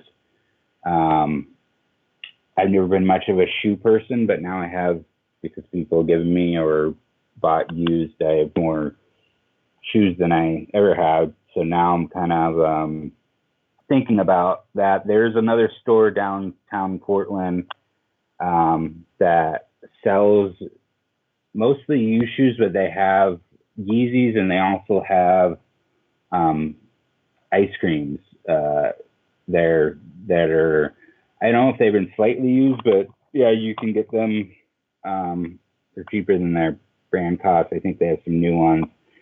And that's, again, probably where I'd be willing to buy those. Because there's the two, I've seen more people at BBC that they're kind of conversation pieces. They're kind of saying, hey, at least I'm a Neptunes fan, I'm a Pharrell fan. And so there's sort of kind of uniforms, identifiers there. But that's only been something recently I kind of started thinking about. Outside of that, I don't really have too many opinions outside of the fashion piece, but I know it's a big part of that community. Yeah, definitely. It's the newer stuff. People of my age or around my age, us people in our 30s that were buying the stuff when it kind of first came out. I think a lot of people have kind of lost interest in it. You know, BBC went through a fairly awful period a number of years back where, they just kind of gave, shares got sold. Pharrell wasn't really interested in it. He still isn't really now, to be honest, as far as I'm aware. But, they kind of gave out contracts to, every department store. Basically, anyone that asked for stock, anyone that asked for an account, they gave it out, and you could go and buy, BBC and ice cream things for, sort of $20, $30 in places like TK Maxx and these kind of lower end stores. It really kind of hurt the brand. And I think since then, a lot of people haven't really been that interested in the brand, apart from, us sort of few that were sort of, buying the original stuff back in the day. But I think that's why it's good to see in recent years the company diversifying a little bit, the pop-up store in Miami doing slightly different stuff, letting the team in Japan do their own thing, letting the team in the EU do their own thing, and now kind of turning that more into a luxury high-end arm of the brand. And again, you look at the EU stuff and they're out there setting up their own record label, hosting events, doing all sorts of cool collaborations with artists and stuff like that. So it's starting to gain a bit more interest, and there is this kind of thing happening in, I hate term streetwear, but in the streetwear world, let's say, because people know what I'm referring to, where the younger people now are looking back at those kind of original retro type items of the early 2000s. It's weird to say, items of the early 2000s are now considered, retro or vintage or whatever you want to call it. But there is that kind of appeal again for those old designs, and we're seeing that with BBC at the moment. They're starting to put out diamonds and dollars stuff again because they're kind of getting access to, I think, some of the prints and the licensing and stuff again, so they're able to kind of put out versions of the hoodies that were really popular 20 years ago. Japan are doing their own take on some of them with the fleeces and things like that. So there is this kind of resurgence for some of the OG stuff because younger people want that stuff, but I think that is causing, let's say, rumblings in the kind of collector community and people that I know and that I speak to as well. Some people don't like those kind of original classic designs being touched and being redone. They don't want to see these things retroed. I myself, similar to as we mentioned earlier, I'm keen to see the brand or brands go forward and try new things, and they're definitely trying lots of different new things. But at the same time, they are a business. They do need to pull from some of those classic designs and potentially reuse them where they see necessary or where they kind of really want to. So yeah, I don't mind a lot of this stuff kind of coming back out. And again, the ice creams I won't go too much into at the moment. I'll save that for next week. But again, while not everything is to everyone's taste, we have to realise that they have to try new things. They have to try and reboot old things if they think they'll work and they'll be popular again. And that's what happens in business, unfortunately. It's not always to everyone's taste. Yeah. Well, and it's interesting, too, as I say, the other thing about the fashion, I never really was able to get, because at least back in the day, they weren't selling anything online. Like I just, you can actually buy stuff online. And, I think there were only a few stores that sold BBC. But as I say, anybody who's in Oregon or come to Oregon and they want to buy from a shop, Compound. I don't have any financial stake. I just like to shout those out. The guys are cool. Compound, downtown Portland. And there's also the store Index that sells some, ice creams, pre-owned shoes. Now that you can get this stuff online, I feel that's I think significant part of it. I don't know. I haven't met anyone who's into BBC or ice cream who's not also a Pharrell fan, and I think that's pretty unique. I don't even think that's something maybe Yeezys have. I mean, I guess most people buying Yeezy stuff are Kanye fans, but maybe some of them aren't. I kind of was thinking of that. Probably why the price is up is because they're not selling so much to mass market. So it's for, it's like people who save up to buy, iPads or MacBooks. Though, some of them aren't, some of them I looking at kind of reasonably priced. But it's still kind of luxury items. But one other thing I wanted to bring up that was on my mind about Pharrell is, I don't know if it's talked about much, but I remember reading an article in Esquire a few years ago about it seems Pharrell has an interest in politics. And beyond being in entertainment, you see a lot of this from people who are well established in their careers, and I think you get to a certain extent. I wonder how much longer are Pharrell and Chad really do this, because I mean they're lifelong artists, but they also want to go in new directions. I mean, you have artists like John Legend and Jay-Z and Pharrell who have political aspirations, and I think it's just because it's one of those things you're not supposed to really talk about, but I've kind of been curious about now that we have the presidents of our celebrity president, who's lowered the bar significantly, but it has that set of precedents for people who are politically oriented. I mean, you have Kanye, of course, doing his thing, but I don't know. Is that something you've thought about or touched on? Because it's something I think he touches on in his songs, and I see him. He's got promotions and stuff where he's very critical, and you have that in the NERD album about talking about police brutality. How might that change things? Would the fan base get behind that if Pharrell decided to run for office or wanted to be involved in that way? Yeah, it's interesting. It's always an area that I've always thought, if I got the chance to sort of interview him, that's an area I'd like to kind of talk about.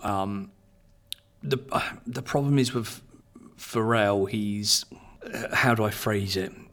He's quite guarded and he's very safe in what he says nowadays. Him as a brand is very, very important to himself and the work that he does. So, you will very rarely ever hear him say anything particularly controversial, which is why I was very surprised when he did the interview with Rick Rubin. He kind of almost out of nowhere started talking about the Blurred Lines case and really going into it. And I think, as I mentioned in a previous podcast, you could see that it was something that had been bothering him for a long time, and I've not seen him that kind of animated or really into something or annoyed at something as that in many, many years. But in terms of the kind of the politics stuff, he did fundraising for Obama back in the day. He's kind of endorsed Obama. I believe he does what's the thing you have in the US when it's the elections, the thing to go out and vote that they all the kind of celebrities promote and encourage people to go and vote. Basically, he's been involved in that. I've seen in the past. Whether he would actually get involved in politics, I don't think he would. I think he likes to be able to kind of have his say through his music, which, as you mentioned, we hear in pretty much all of the NERD albums. They're all you can go through all of those albums and pick out a number of kind of political songs from each album. But I don't think he would ever really overly attest to them being specifically political. I think he would say, well, you can read into it what you want to read into it and interpret it in whichever way you want to interpret it. But I think when you do listen to it, yes, you can obviously hear they are political. I don't think he would ever really go into politics again. I think him as a brand, it's too important to him. I don't think he likes the kind of controversy that you potentially get as president, or the kind of negative side of it all, or well, not just president, but any kind of political position, let's say. But I think as he gets older, whether he kind of continues as much with the music or not, I don't know. But you already see him at the moment working in these areas where it will lead to kind of political involvement. So you look at the Something in the Water Festival and the kind of regeneration of some of Virginia Beach. You look at the complex building he was recently involved in as I think as more of an investor and a face for the marketing in Canada. Was it Toronto? I think it was in, something like that. And he's been talking about other regenerating housing projects and making affordable housing for low-income families and stuff like that.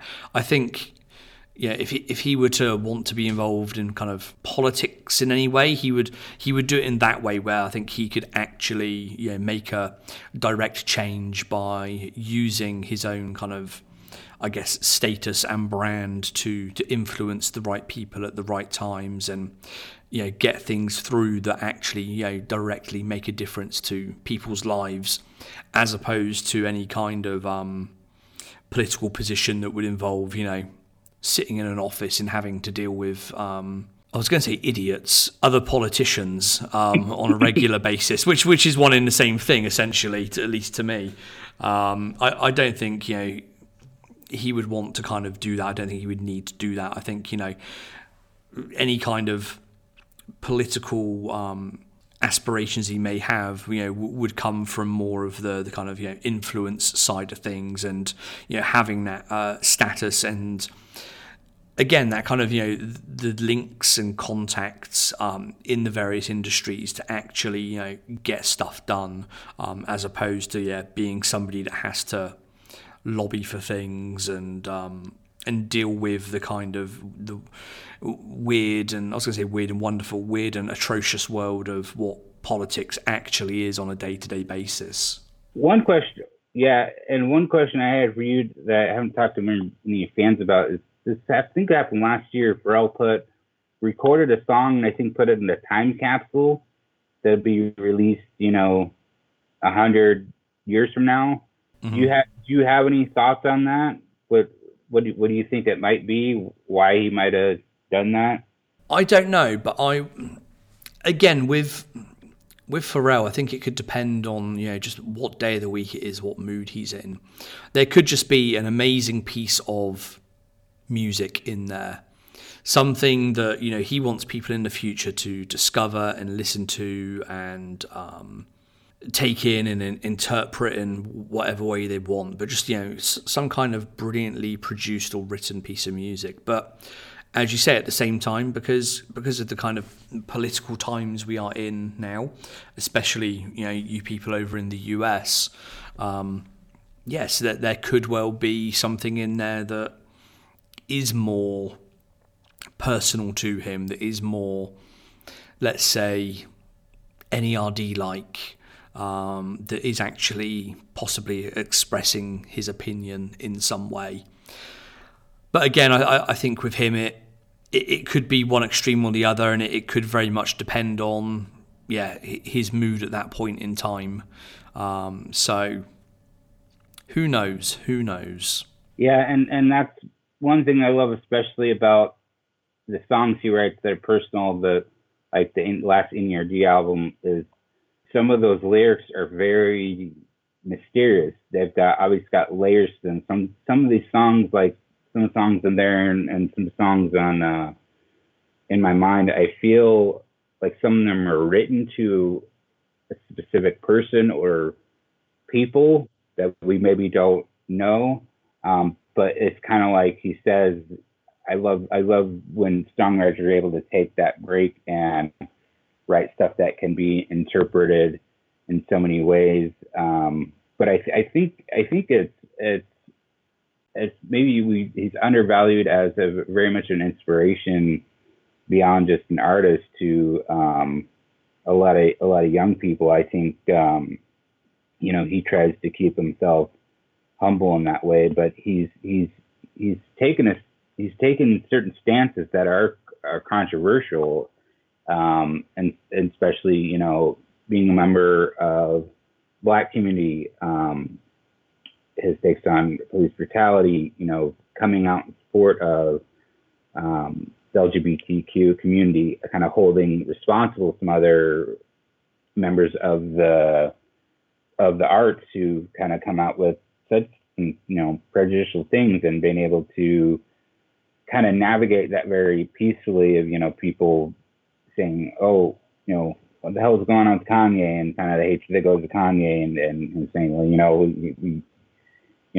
we don't turn on somebody just because we disagree with them politically. So he's got very much a potential for going beyond being this artist who's political in terms of being sort of a diplomat in some ways, whether he would get involved in a official capacity in the government. Yeah, I don't know. Of course, things are changing all the time, but I think it's interesting how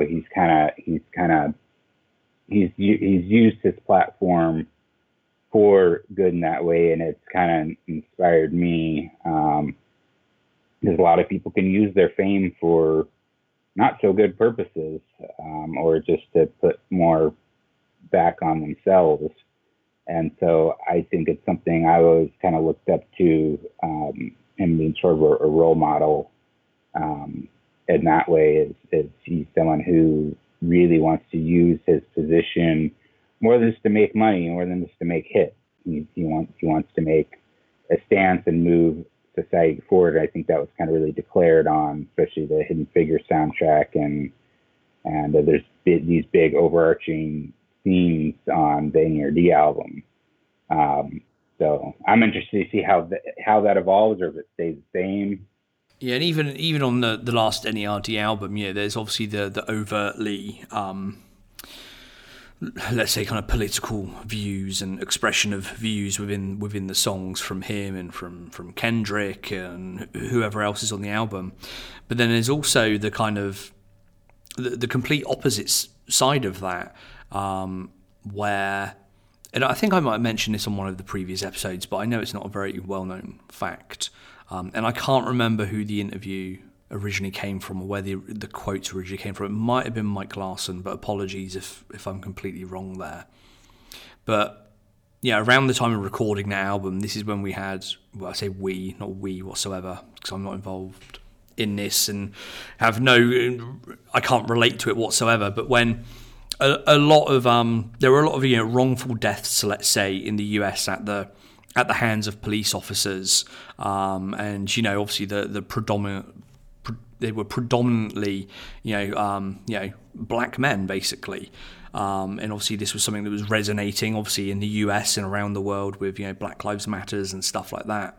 And I know kind of Pharrell spoke generally around this, but, what he wanted to do, he wanted to help these families who were in ongoing lawsuits with police departments, but he didn't want to do it overtly. He didn't want to draw attention to, in a negative way, to what was kind of happening. So, he took samples of the families when they were in court. I assume testifying against police officers, police departments, whoever it may be. He took samples of them in court and chopped them up so much that they were completely indistinguishable. And he used those sounds in the album itself, throughout the album, that last NERD album, which meant he would then have to pay them, either a one-off fee to use that, or he would have to pay them royalties because their audio, their voice was in the tracks. And that's what he did. He paid them money to help them with legal fees, or just getting by in life, whatever they needed to use the money for.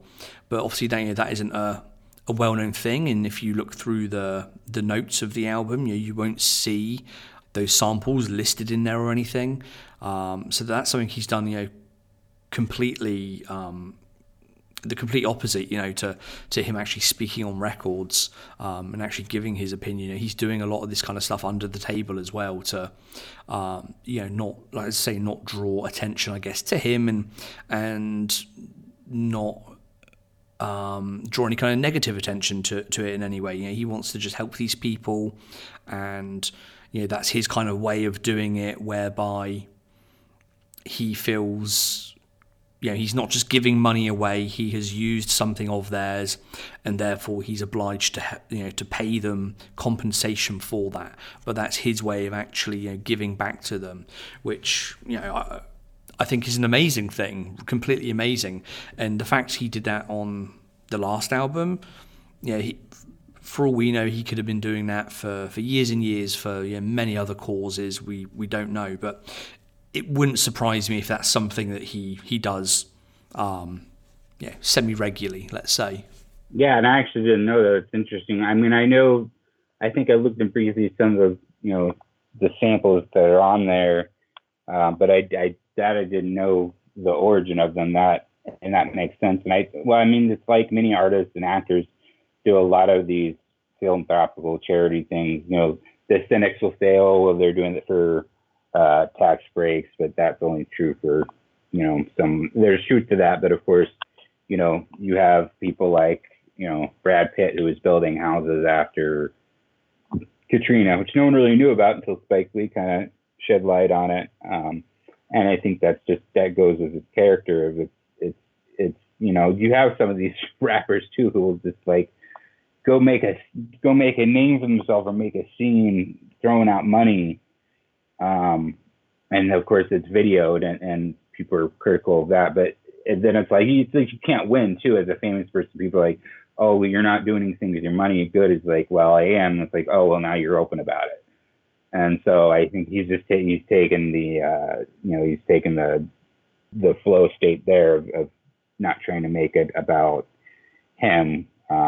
Exactly. And I think that's why he's kind of, also done it in this way where he's not just donated money to people. He's kind of taken these audio clips or whatever it might be.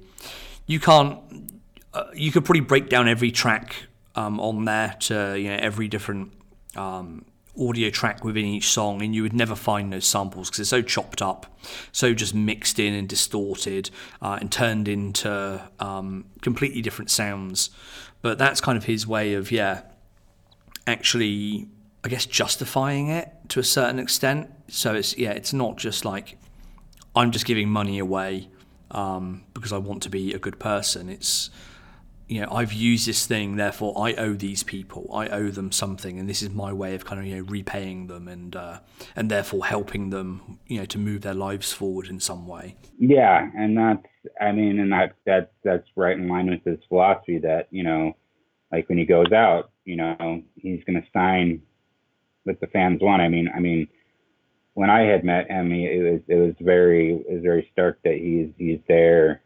He's very kind, very generous. He's there for his fans, to put them up. And, not a lot of entertainers, I think, most of them do, but I think a lot of people don't see it that way. There's a sense of some people, just people in general, have a sense of entitlement, but he doesn't carry that around because he could still be wailing in the studio and no one listens to him.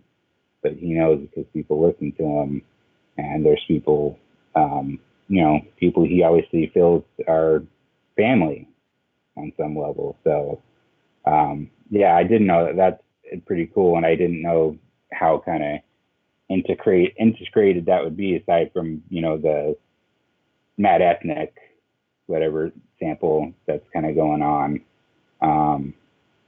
which I was curious how involved was Chad in that album, because I don't remember seeing much in terms of his credits in there. No, it's a slightly strange situation, and I've asked the question of a couple of people that worked on the album and haven't got a definitive answer. So obviously when the album came out, basically the album was listed as produced and written by Pharrell. That was it. Every track was produced by Pharrell, written by Pharrell.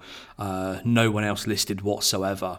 I think they have updated some of the credits to include other people now, but I don't know what was going on. I don't know if that's a contractual issue or there's something else going on there. I wouldn't kind of like to sort of speculate in any kind of way, but that's something I noticed immediately when the album came out. It's it was an NERD album. Chad was meant to have been very involved in the sessions. Shay was generally involved.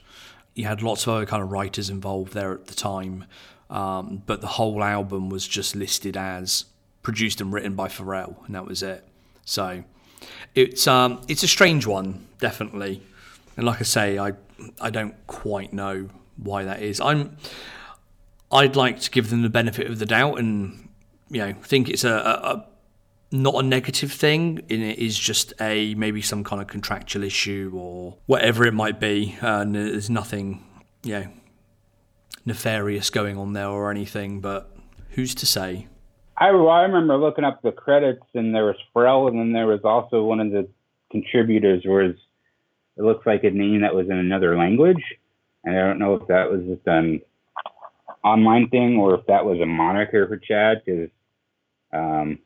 but that's what I remember looking up, because it was kind of like, who are these other people? And I mean, when they have actual other people on the tracks, and they have those, but I'm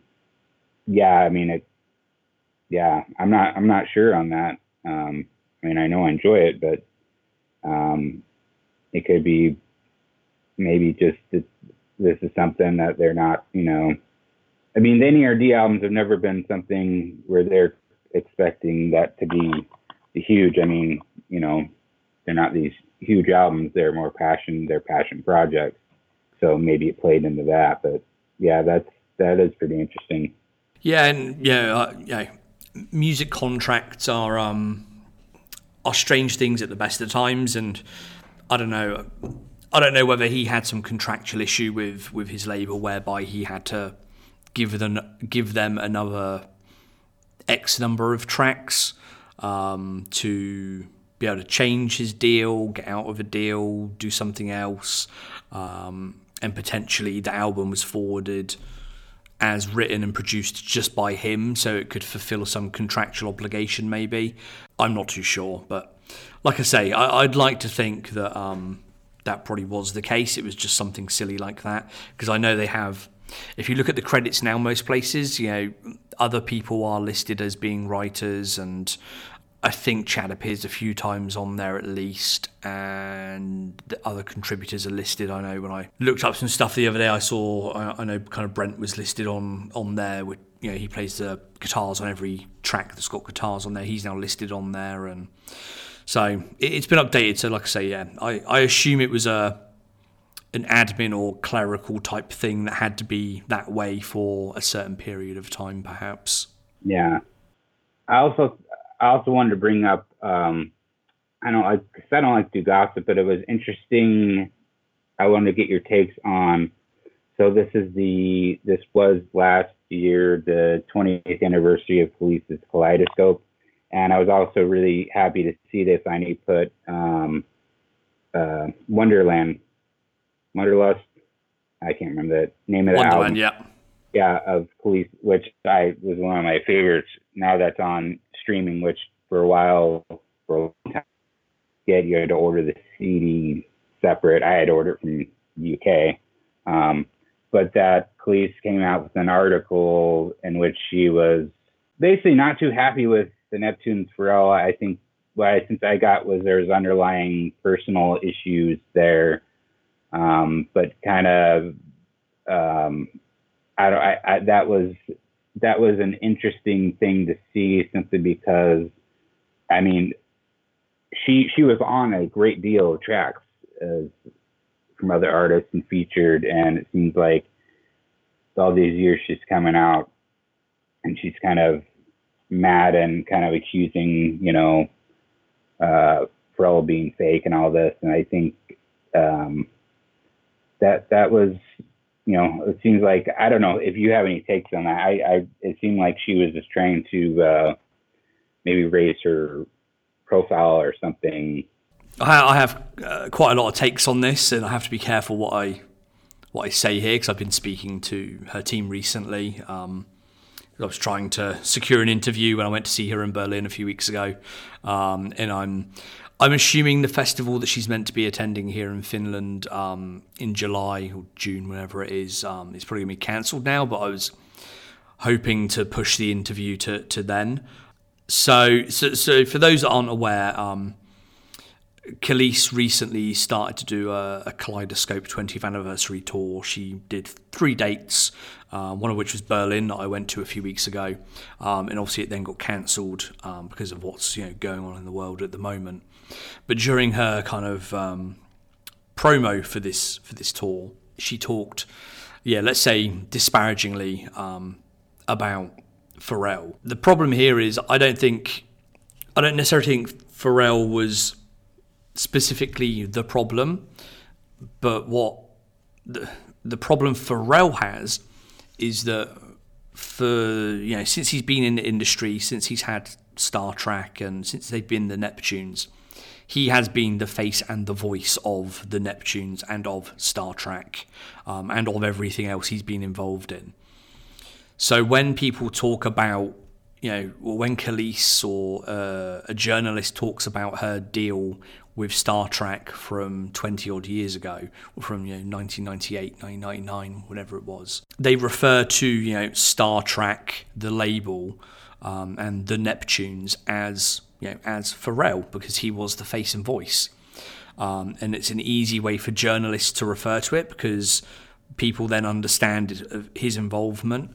And it's, I think, a quick and easy way for Khalees to refer to it, because it will get clicks, it gets promotion for the tour, it gets, it throws a bit of shade his way, because she's obviously still pissed off about how things kind of went down. But I don't think the issue is around Pharrell whatsoever, essentially. You look back at the Star Trek days, and from my very limited knowledge and understanding of the people that were there at the time, Pharrell and Chad had nothing really to do with the running of Star Trek. It was their label. Pharrell was obviously the face of it. But the day-to-day stuff, the managing of contracts, the artist management, whatever it might be, that's not Pharrell's job. Pharrell owns the company. He's a producer in the Neptunes. From my understanding, all of that kind of contract stuff was managed by their business partner, Rob Walker, who kind of co-founded Star Trek with them. But obviously, if a journalist says, oh, so the stuff that happened at Star Trek and the stuff with that Rob looked after and all of this, 99.999% of the people out there don't know who Rob Walker is. Don't even know what Star Trek is if they're just reading The Guardian or whatever publication it was in. But they know who Pharrell is. They know who Pharrell Williams is, and they know, oh, okay, so he had a label and she was on his label. Okay, now I understand it. But if you're talking at a higher level about Star Trek and Rob Walker and other people that worked there, most people don't know who that is. They don't care who it is. So it doesn't benefit either the journalist or Khalees to talk about those actual specifics. It benefits them more to talk in general terms about the person who was the face and the voice of the company at the time. Now that's just my kind of take on it. I know kind of Pharrell has, at least I think Pharrell has kind of reached out to her in the past, and they've seen each other at events and stuff like that, and they've been kind of cordial and friendly. Obviously, Khalees still has an issue of some kind, which obviously hasn't been worked out or resolved, and she obviously still feels sort of hard done by, sort of 22 years later. Obviously none of us are kind of privy to that sort of to the kind of background knowledge and information of exactly what went down and who exactly was involved in what and what was agreed and what wasn't. But my take is, Pharrell's name was used as a means essentially to generate the clicks for the story and to also, help promote the tour a little bit more, let's say. Yeah, and that was kind of what I got at.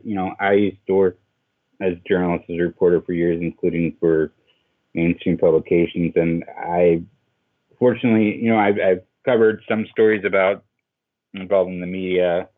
But I was never really never one to get a celebrity gossip or anything like that. But in terms of how I know how newspapers and news organizations work, there's to be leading questions, and there's always a tendency to want to get that. I mean, I'm a big fan of Fiona Apple and her recent article that's kind of preceding her new album. What people took away, what got most taken away from that article outside of what was about her new album was a story about, her doing cocaine with Quentin Tarantino and Paul Thomas Anderson. And that was the big takeaway because people glob on to the gossip. I've always shied away from it, sometimes to the point where I didn't know till I think 2012 that Pharrell had a son, Rocket. And I think I found Rocket because I just try to stay away from all of that so much. Now I just kind of more judicious about how I see, knowing that none of that is what it seems. But I was kind of just wondering if that's issues. That's kind of the first time I knew she kind of still has issues. But I didn't know if that was issues she was having or just for kind of how things are kind of chopped up. Because I think, later in the article, she clarifies, she's obviously got some personal issues with Pharrell that probably no one else will ever know about. But also some, where she's kind of phrased, it wasn't really that. It was more the business.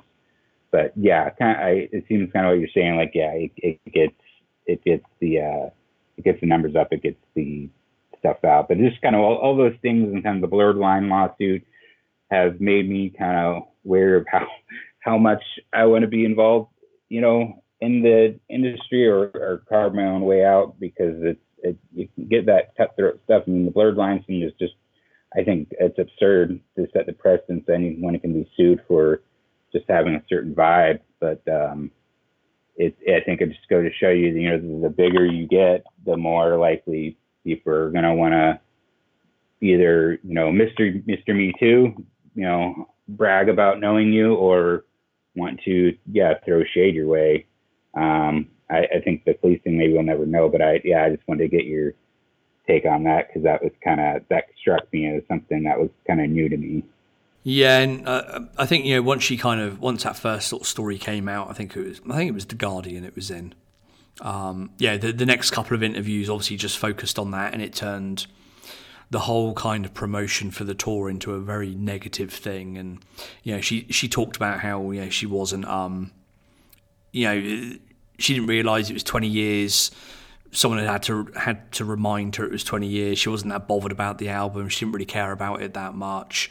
It turned into like a real kind of like negative event as opposed to like what you'd expect most people to be saying on a 20th anniversary tour. Like, yes, I'm really excited to perform these songs all over again and revisit them and rework them and see all the fans and all this kind of thing. It turned into a very negative like press tour. And I think, when I was speaking to her team to try and get an interview, she did a couple more interviews. I think she did one with Radio 1 in London. From what I gather, they were told not to touch on these subjects, to avoid them, let's say, and to talk about positive things. And I feel that, like the interview request that I had probably didn't go anywhere eventually because they maybe had the feeling that, being a Pharrell Neptune's focused podcast, it would probably go down that route. There would be questions around some of the stuff she'd said, and I don't think they wanted any more kind of negativity, let's say, on that kind of initial short press tour that she did before the tour started. Yeah, which is interesting because I'm sure she has mixed feelings, but she wouldn't have a career without that. And I think that's where it came up with her album Tasty, which was the first album where she really had other songs produced by other people, which I think was good. But her career her notoriety seemed to trail off after that because people were like, oh, she's not working the Neptunes, even though she's a quality artist.